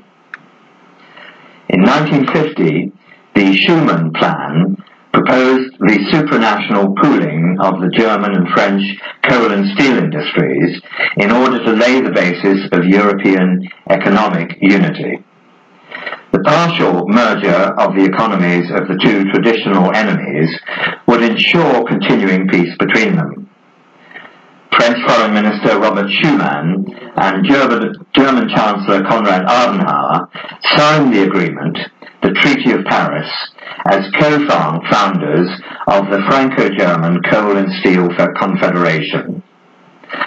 Like their colleagues Jean Monnet and Paul-Henri Spaak, they were both devout Roman Catholics who shared the vision of successive post-war popes for a re-Catholicized and united Europe. Adenauer and Schuman, along with Alcide de Gasperi, all three founding fathers, are in the process of being made into saints by the Vatican as a reward for founding the new Europe, quote, on Roman Catholic principles. The European Economic Community, the EEC. This was established in 1957 by the Treaty of Rome and brought in Italy, Holland, Belgium and Luxembourg to join with France and Germany in removing trade barriers between member states and unifying their economic policies. It made clear to those with sufficient stamina to read the treaty's lengthy and turgid document that the aim of the project was always to achieve political unity in economic disguise, an ever closer union. In 1962, the Common Agricultural Policy was introduced with a single European market and price fixing, which has consistently favoured French farmers. The Northwest Technocrat journal commented on the developing design of the European project at that time. I quote, "Fascism in Europe is about to be reborn in respectable business attire, and the Treaty of Rome will be finally implemented to its fullest extent. The dream of a Holy Roman Empire returning to power to dominate and direct the so-called forces of Christian mankind of the Western world is not dead, but still stalks through the antechambers of every national capital of continental Western Europe in the determination of the leaders in the common market to restore the Holy Roman Empire with all that that means." Nearly 30 years later, the London-based Sunday Telegraph was to express the same concern in a major article headed "Now a Holy European Empire?" It stated, "The Vatican notoriously thinks in centuries. In Pope John Paul II, we have the most political pope of modern times. It is in the movement towards federalism of the common market, with the coming membership of Eastern European countries, as well as in the turmoil of the Soviet Union, that the Pope may see the greatest possibility for an increase in Catholic political power since the fall of Napoleon or since the Counter-Reformation. The common market itself started under the inspiration of Catholic politicians such as Adenauer of Germany, Paul-Henri Spaak, Jean Monnet and Robert Schuman. The EC Social Charter and the socialism of Jacques Delors, former president of the European Commission, are imbued with Catholic social doctrine. If European federalism triumphs, the EC will indeed be an empire. It will lack an emperor, but it will have the Pope. It is difficult not to think that Wojtyła, the former Pope John Paul II, realizes this." In 1967, Prime Minister Harold Wilson announced that Britain would apply to join the European Community, or the Common Market. The British people voted to do so in a referendum in the belief that they were joining a closer trading relationship, a kind of club, rather than being bound into an evolving superstate. Unfortunately, no more people had read the Treaty of Rome in the 1960s than had read Mein Kampf in the 1930s. Politicians and opinion formers who should have known better accepted assurances that no loss of sovereignty was involved in acceding to the EEC. In 1973, Conservative Prime Minister Edward Heath, who definitely did know better, committed Britain into membership of the EEC. Ireland and Denmark joined the same year. In 1979, the European Parliament was established in Strasbourg with its first direct elections. The word economic was carefully dropped from the name of the project that was now to be described as the European Community, just EC. Greece joined the EC in 1981, which was the year of the Single European Act, enacting the gradual transfer of executive, legislative and judicial powers from member states to EC instrumentalities. Spain and Portugal signed up to the EC in 1986, making a total of 12 member states. In 1990, East Germany joined as part of a united Germany. In February 1992, the Maastricht Treaty, or Treaty of European Union, was signed at Maastricht in Holland by the foreign and finance ministers of the member states. Its objective was to bind the 12 nations into cooperation or, quote, ever closer union on a range of issues other than economic and trading. To this end, the EC was renamed the European Union. The Maastricht Treaty established economic and monetary union, which would lead ultimately to all member states sharing a single currency. The religious dimension, although not apparent, was the key to what was being formed.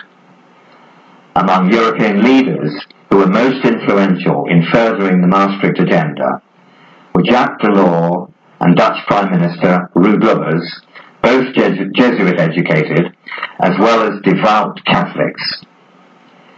German Chancellor Kohl and Prime Minister Felipe González of Spain were alongside them. These four leaders were all products of the Roman Catholic social movement, which believes that there is no nobler task than the unifying of our continent, and views the idea of a united Europe as essentially a Catholic concept. The Amsterdam Treaty followed and was signed in 1997 as a further notch of the ratchet of ever closer union, meaning, in fact, ever diminishing sovereignty, following the principle of acquis communautaire, which asserts, quote, that what has been acquired cannot be taken away. The Amsterdam Treaty gave more powers to the unelected Commission, and particularly to its unelected President as the initiator, administrator, mediator, negotiator, and guardian of the treaties. The Treaty of Nice, signed by Prime Minister Tony Blair in December 2000, was the last in a series of treaties which have progressively drained the UK of its sovereignty. At Nice, there was finally and irrevocably established the EU as a sovereign federal state. A new European criminal code, Corpus Juris, is planned to replace the classic long-standing British criminal code. Vital elements such as trial by jury and habeas corpus are missing from this new code. EU supreme power. Even before the Treaty of Nice came into force, the EU Constitutional Convention, presided over by former French President Valéry Giscard d'Estaing, produced its first draft of a Constitution for Europe in October 2002. On the 13th of June 2003, a final version of the draft treaty establishing a Constitution for Europe was produced. Quoting from the London Daily Telegraph of that time, to the strains of Beethoven's Ode to Joy, the Convention on the Future of Europe proclaimed agreement yesterday on a written constitution for a vast European Union of 450 million citizens, bringing together East and West. Valéry Giscard d'Estaing, the chair of the 105-strong body, held up a text. Quote, "We have sown the seed, and I'm sure that seed will grow and bring fruit. Europe's voice will be heard and respected on the international stage. Instead of a half-formed Europe, we have a Europe with a legal identity, with a single currency, common justice, a Europe which is about to have its own defense." There was no vote. Giscard, famed for his autocratic style during 16 months of stormy debates, simply discerned consensus among the MPs, MEPs, and national envoys. Few were willing to spoil the party by crying foul. End of the quote from the Daily Telegraph. The Constitution gives the EU full legal personality and determines that EU law will have primacy over the law of member states. It prohibits Westminster from legislating in most areas of national life: agriculture, justice, energy, social policy, economic cohesion, transport, the environment, and aspects of public health, unless Brussels chooses to waive its power. If the new constitution is accepted, the EU will no longer be a treaty organisation in which member states agree to lend power to Brussels for certain purposes on the understanding that they can take them back again. Rather, the EU will itself have become the fount of power, with the ability to sign international treaties in its own right. It will have its own president, foreign minister and foreign policy, its own parliament, Supreme Court, flag, anthem and currency. It will have become a sovereign state, in fact a federal superstate. The member states whose constitutions will be subject to this higher constitution will cease to be sovereign. The new order will be irreversible. Mr. Giscard makes clear that the national veto is to be abolished in 50 new areas, including immigration and asylum. The same spirit of domination. Under the new constitution's rules, no nation is to be allowed to secede from the EU except by a 2/3 majority vote of member states in agreement with the secession. The EU will acquire competence in all areas of foreign policy, including the progressive framing of a common defence policy, though major decisions must be unanimous. The European Court, which acquires vast powers, will ensure that member states, quote, actively and unreservedly support the EU's common foreign and security policy. Article 8 of the draft constitution, which also imposes an obligation of loyal cooperation vis-à-vis the Union of member states, reinforces the supremacy of EU law over the laws of member states. An EU Attorney General will be able to prosecute cross-border crime, a catch-all term that will allow Brussels the supreme jurisdiction throughout. The Constitution lacks any serious democratic dimension and is clearly designed to strengthen the EU power structure for the benefit of the European elite.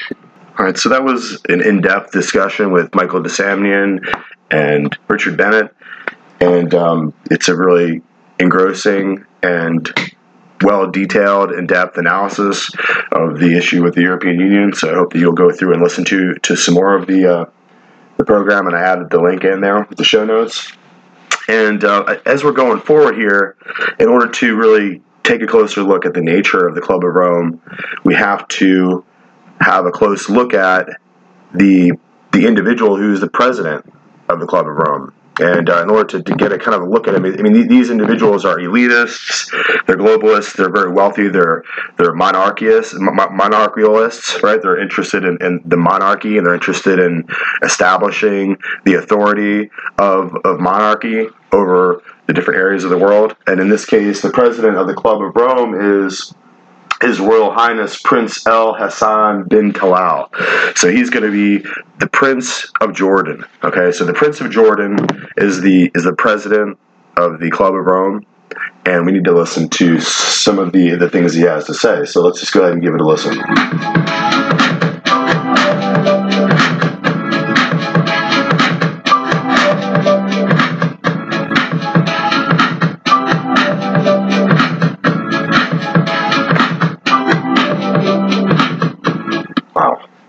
Welcome to another edition of The Leaders. I'm Yuli Ismatono from Asia Views, here in Islamabad, Pakistan, to chat with His Royal Highness Prince Hassan bin Talal of Jordan. Prince Hassan is in Islamabad to chair a roundtable seminar on Voices from Asia towards a process for cooperation and security. There is no better person to speak on a variety of topics than Prince Hassan, whose interests range from human rights, the environment, empowering the poor, and interfaith dialogue. He founded the Royal Scientific Society and the Arab Youth Forum. He has been president of the Club of Rome since 1999 and co-chairs the Independent Commission on International Humanitarian Issues. He is a member of the board of directors of the Nuclear Threat Initiative and the International Crisis Group. And he is the moderator of the World Conference of Religions for Peace. There is more. This is just a few of a long list. On February 1 this year, the Oxford-educated Prince Hassan bin Talal was named Champion of the Earth 2007, along with 6 others, by the United Nations Environment Programme for, and I quote, his belief in transboundary collaboration to protect the environment and for addressing environmental issues in a holistic manner. Your Highness, thank you for sparing some time to be with us. Thank you for inviting me. Your Highness, allow me first to congratulate you on your being named as Champion of the Earth for 2001 by the UN Environment Programme on February 1. While we're on the subject of the environment, as you know, there is currently great debate on the issue of climate change and global warming. What is your view on this? The flip side of Al Gore's inconvenient truth is the demographic change, the climate refugees. And of course, the Meadows report is now 30 years old. The Club of Rome predicted up to 87% accuracy on its computer model the effects of climate change in the context of industrialization. And I want to say that there is a view which is a historic view that actually this has developed with the beginnings of the Industrial Revolution, recently emphasized in the Paris conference. I agree with this, but what is of concern to me is that when Mrs. Brundtland presented the Earth report, there was no mention of the 40 million people living under the trees of Amazonia. And today, when we speak about cities like New York or London being affected, or the Dutch coast, by rising tide, my question is basically, where are these people going to go? And when we look at Africa, of course, we see the increase of HIV/AIDS. We see the possibility of greater interest in the Sudan, with a large biodiversity in the Sudan. And my question is, are these people going to be forced to migrate? And if so, on what circumstances, on what conditions, to the environment, to the local population, and indeed, what form of complementarity are we going to see between territoriality, identity, and migration? So, in other words, you concur with this kind of warning? I concur entirely, but my view is that it will not then be a question of survival of the fittest. It will rather be going back to the humanist view of Bertrand Russell in the beginning of the 20th century, that international resources will have to be used, economic, natural resources, as well as human resources, on the basis of rediscovering the common good. Each region has common denominators, and globally we have to meet between regional commons and global commons. There's a view, though, especially in the developing world, that why should we sacrifice a lot at the behest of the developed world who has already spent their resources? Well, if you're talking about Africa, for example, I think the least polluting continent is Africa, and this has been proven. As far as the developing world is concerned, nobody is concerned about Bangladesh, which after all has been obliged to turn to aquaculture from traditional agriculture. 2/3 of the country are underwater. They've changed the whole pattern of their life. A huge convulsion is taking place in Indonesia and the countries of Southeast Asia as we speak, particularly with the rising floods. The tsunami, we warned as a humanitarian commission in the 80s that we needed a tsunami early warning device that would have cost the equivalent of a 5-star hotel at that time. But sadly, with the exception of ASEAN, where actually you now have an energy charter, you now have a social charter, and now we see the early beginnings of this in South Asia, the search for a stability charter. There is very little emphasis being given in the oil-rich countries to the fact that 100 million job opportunities have to be created in the West Asia, North Africa region. I hope that these timely warnings of climate change will bring some sense to the region. It seems that the hot political issues, Palestine, the question of Iraq, the question of Afghanistan, bring more expenditure on weapons, more expenditure from the returns of oil on non-essential issues than a proper focus on a cohesion fund for a region that desperately needs it. Do you get a sense that not enough is being done to instill this sense of urgency at a certain level, at a practical level among the people, to address serious environmental problems like we've mentioned forest degradation and the excessive use of non-renewable energy? Well, speaking here in Pakistan, I think that we find that Pakistan is among the most consuming countries of firewood. The whole of West Asia today is turning to firewood with the rise of energy prices. Electricity is going to increase 160%. That's equivalent to the total aid to Africa and the total write-off put together, or exceeds that figure. So we're living a situation where an alternative energy agency has to be promoted, and this is why we are proposing through trans-regional energy collaboration a solar city really for Gaza. Providing water and electricity in Sana'a in Yemen, where water is being mined. This historical city will need a new source of water, and we have again presented this suggestion through the Club of Rome and through the German science community. Today, Germany makes 15 billion euros out of alternative energy and creates 170,000 job opportunities. Why are we not doing the same for ourselves? So that was Hassan, Prince, His Royal Highness, Prince Hassan bin Talil, Prince of Jordan. Okay, so, and you got to remember that the British went down and destroyed the Ottoman Empire in World War I and carved all the different Arab nations out of the Ottoman Empire and set them up with, they set up Saudi Arabia with the Saud family, and they set up the Jordan area with the family of the Talil family in order to be the new royal